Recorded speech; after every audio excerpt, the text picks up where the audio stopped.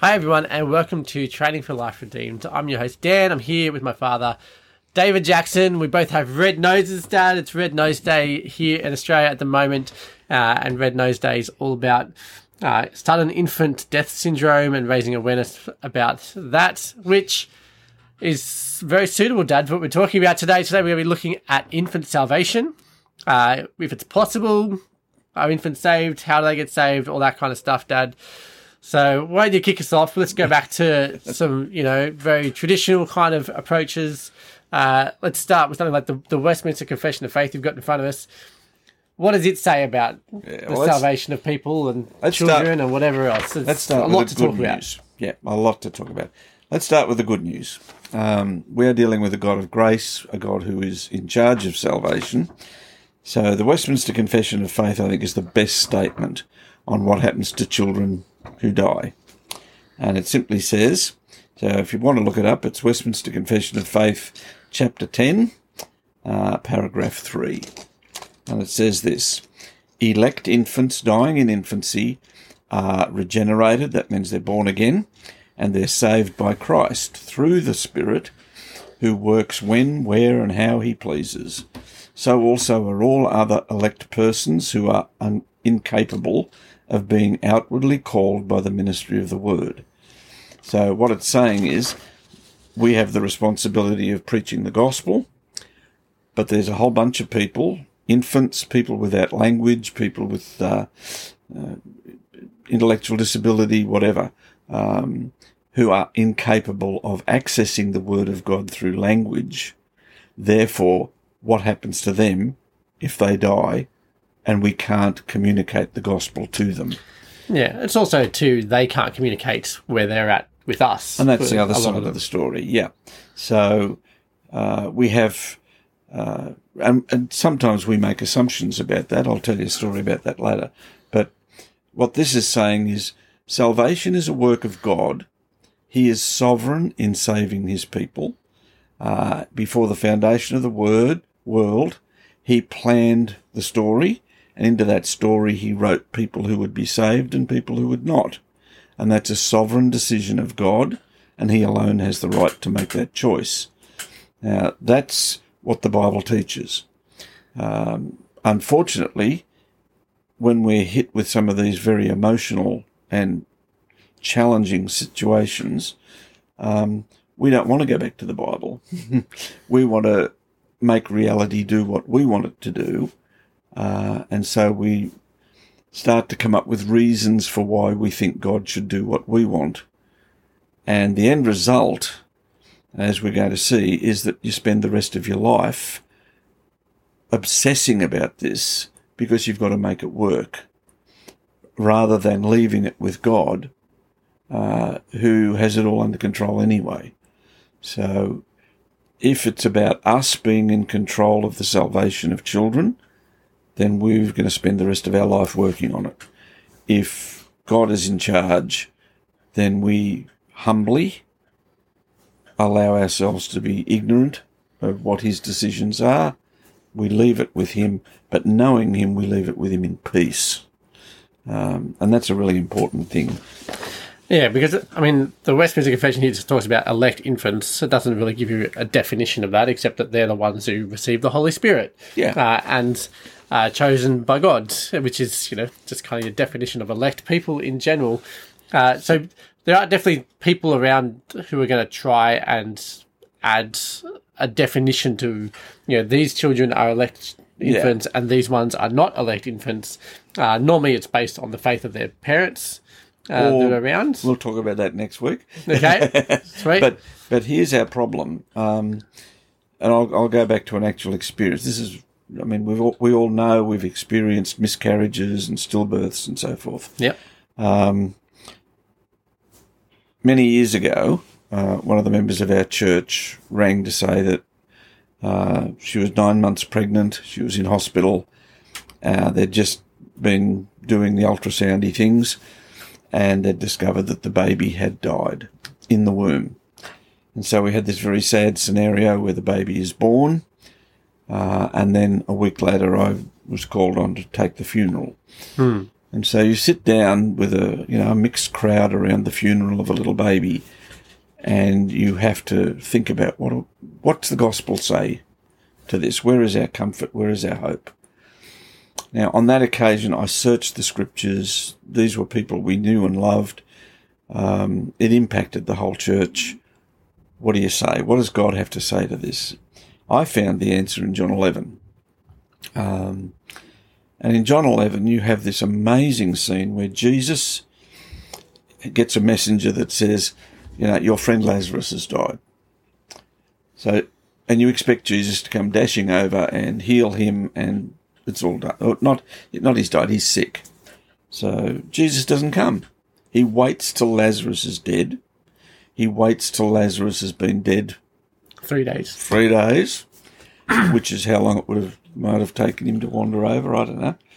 But he gets there, and everybody's bawling, and they're saying, if only you'd been here, he wouldn't have died, and all the rest of it.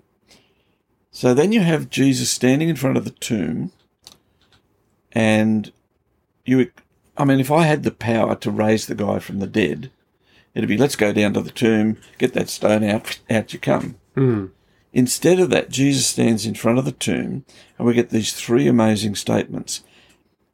The first is, the English version say he was troubled. Yeah, English is always good at translating Greek. Yeah, he was deeply moved is the phrase, right? Well, the Greek word for deeply moved is the snorting of a war horse before it charges. It's a word that means you're raging inside. It's an angry word. Yeah, actually, when I did a project on this chapter, right. And I remember when I was trying to describe in the article what that word meant, I had the vision of a cartoon character. But, you watch them get angry and their face goes all red and smoke blows out their ears. That's right. And it's that kind of imagery that you're thinking of when he's. Yeah, and the next word that describes Jesus' emotion is that he's boiling. It's the word for boiling water. So I'm looking at this, and the English version says he was deeply moved, he was troubled, he wept. And what you have is he's raging angry, he's boiling, and he's bawling. And you go, in 2 minutes you're going to raise him from the dead. What's going on here? And the answer is death. This is the God who has taken flesh to defeat death. And when he faces the death of a friend, death is obscene. It's not natural. It's a violation of the image of God. It's the ultimate vandalism of the image of God. It is so offensive to God, and he's raging, ready to go in there and punch death in the head, which he does. He defeats death. But this is the God who will decide what happens to this baby. He is the one who is sovereign over death, who is sovereign over life. The Lord gave, the Lord took away, blessed be the name of the Lord. That's our response when we lose a child. And that's a fearful thing, but it's a great comfort, because I don't know whether this child is elect or not elect. That's entirely God's right. I have no say in that. But this is the God in whose hands I am leaving that child. He is the one who died in my place. He is the one who created. He decides. I'm happy to leave it with him. And he is our comfort, not knowing the outcome. So this is an exercise of trusting God that is probably one of the most challenging, where we've got to humbly say, I'm not in control of this. God is. And just let God be God. So, but we're not like, that's not what we're like. We want to control everything. And we want to know the things. So there's a beautiful verse in Deuteronomy 29:29, which says, the revealed things belong to us and our children. That's the scriptures. That's God's plan of salvation. Yeah. But the secret things belong to God. And they're none of our business. Job learned that lesson when God sat him down and for 5 chapters said, and who do you think you are asking me all these questions? Yeah. Even though you're in the right, you're totally right, but you're still something I created. But you don't sit in judgment on me, you don't call me into court, And Job said, well, actually, I didn't call you into court, I just want to know. Well, you're not going to know, it's none of your business. Yeah. Yeah, and that's a comfort. And that's how Job finishes up, I'm comforted on my dust and ashes. And that's where we've got to be. Yeah. Which is not where everyone's been in history. You've got on here on my notes that I've got to raise here for you, Dad. Well, there's a couple of really classic examples. Yeah, so let's go with Spurgeon first. Spurgeon says that all infants who die are elect and saved. So that's the book. Yeah. So Spurgeon's a very famous preacher, really. He's amazing. I don't remember what century he was in, 18? The sermon was preached. You can read that. I can't read that. What date? 1861. There you go. There you go. Right. 1861. So he preached a sermon on infant salvation in 1861. He was a great preacher. 5,000 people in the congregation in London during the sort of Dickens London era. Yeah. A great advocate for orphans and widows and built all sorts of good work. Brilliant preacher, but he got this wrong. And he got this wrong because in this sermon he says, all infants dying in infancy are saved. And the basis on which he would give that comfort to parents is that he believed that all infants dying in infancy were elect. So unlike some people, he claimed they're saved on the same basis anybody else is. Jesus died in their place. The Holy Spirit, they are elect. The Holy Spirit has regenerated them, and therefore they're saved. But the gap in what's going on here is Spurgeon claimed to know that all infants dying in infancy are among the elect. And nowhere in the Bible has God told us that. Yeah. So we don't know who the elect are and who is and who isn't. He claimed to know, but there's no basis for that.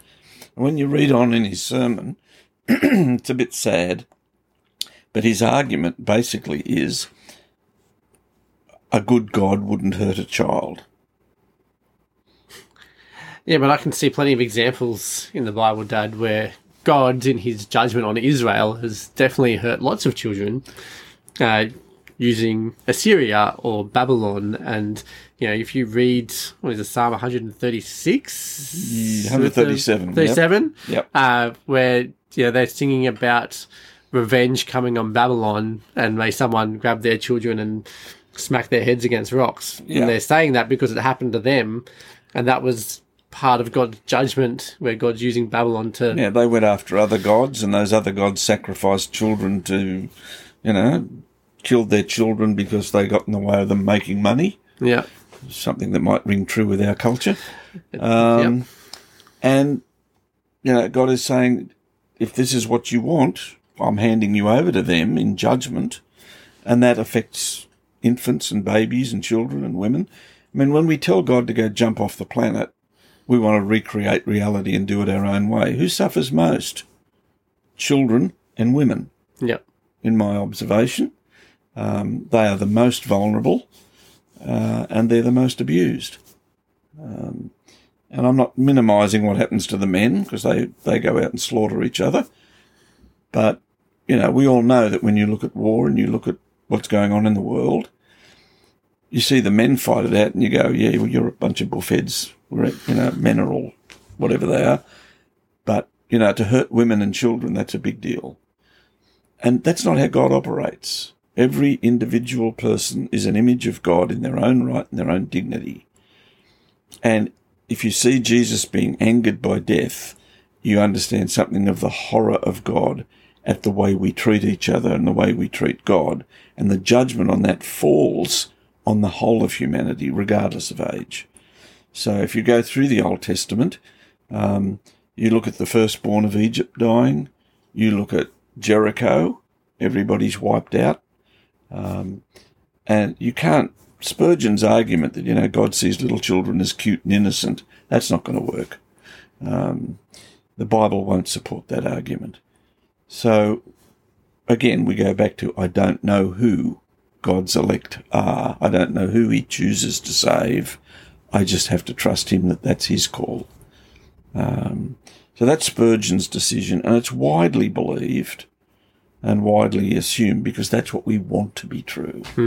And I think every time we look at the Bible and say, this is what I want to be true, can I find a Bible verse to back me up? Then we need to know that we're in trouble. Yeah. That's the wrong way. That's cart before the horse. Yeah, we need to be working through our text and then come out with conclusions. That's right.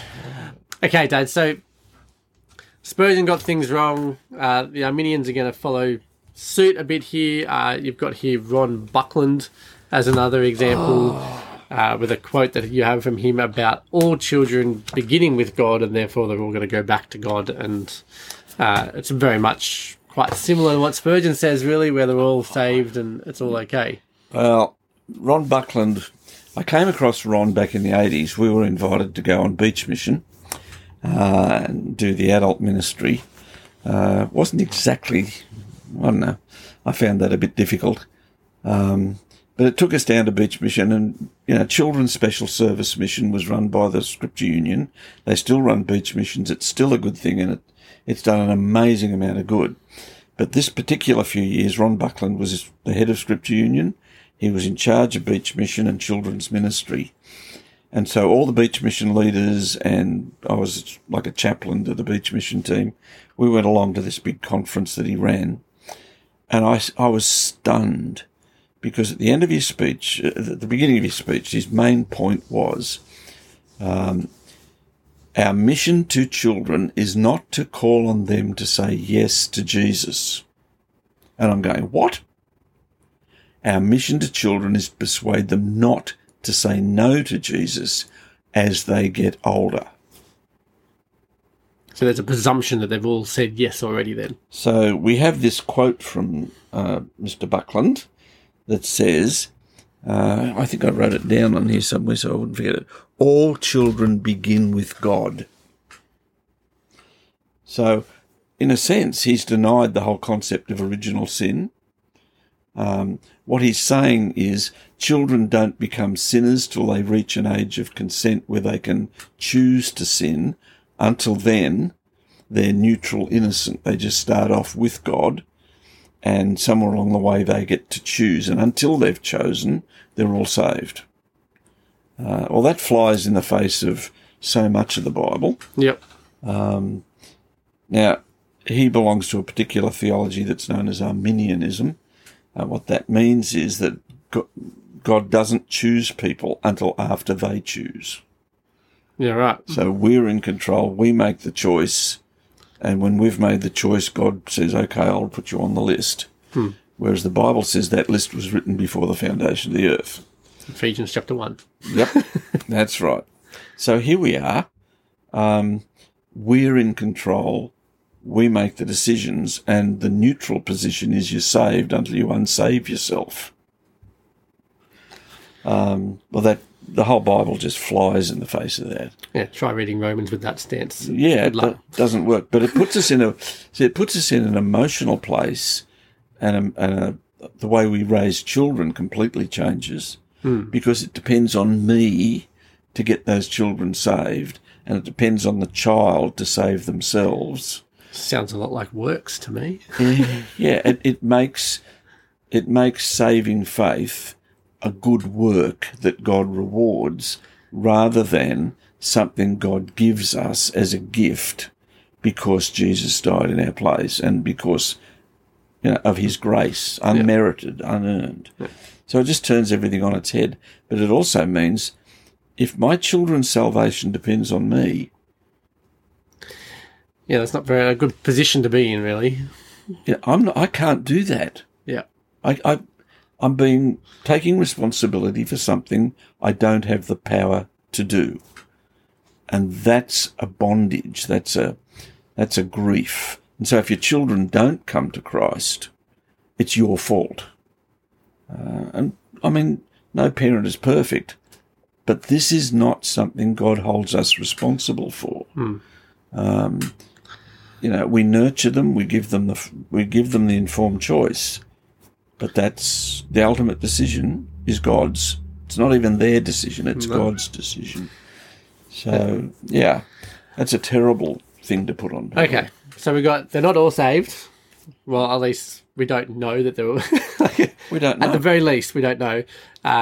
the Bible is clear that people are chosen and elect from before the foundation of the world. That's in the Bible quite a lot of the time. It's funny when people talk about, do you believe in predestination or not? And I just think it's such a clear thing in the Bible that we are all predestined. Like, those of us who are saved are all predestined, chosen before the foundation of the world, all that kind of stuff. It's very clear in the Bible, the idea of predestination.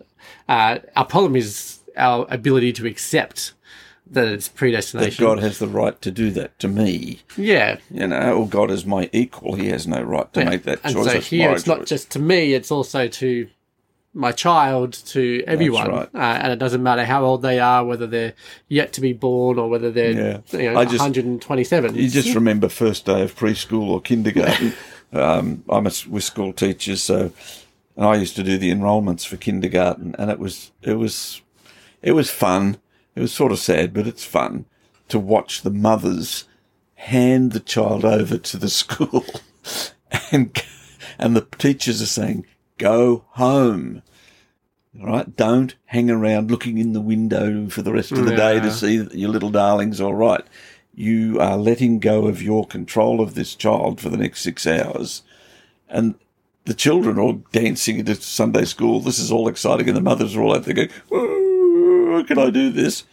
And you think, well, that's just handing it up to the school, handing it over to God for eternity. That's a much bigger thing that we have to learn to do. But yeah. Yeah. Well, Dad, I think that's going to bring us to the end of this episode. Yeah. It's been great to chat about infant salvation. We are going to talk about the children of the elect in our next episode. Or the children of believers. Yeah. Well, not sure whether they're even elect. If I'm going to say you're a believer, then, you can't believe without receiving the Spirit, isn't that? Yeah, but we hope the profession of faith is true. Yeah, sure. Okay, so we're going to talk about the children of people who, from a human perspective, look like they're saved. Yep. They tell us they are. Yeah. We're going to talk about that next week, so please come back and join us next week as we do that. If you would like to ask us a question or anything related to the theology of the child, to this episode, to what we're going to chat about in our next ones, please head over to trainingforliferedeemed.com/116. The number of this episode, and you can ask questions there. There'll be a form. And if you want to go and have a look at rednose.org.au, there's an exciting story there about the research that has brought sudden infant death syndrome down 80%. And that's something to thank God for. So get on to that too, and we will see you next week. Look forward.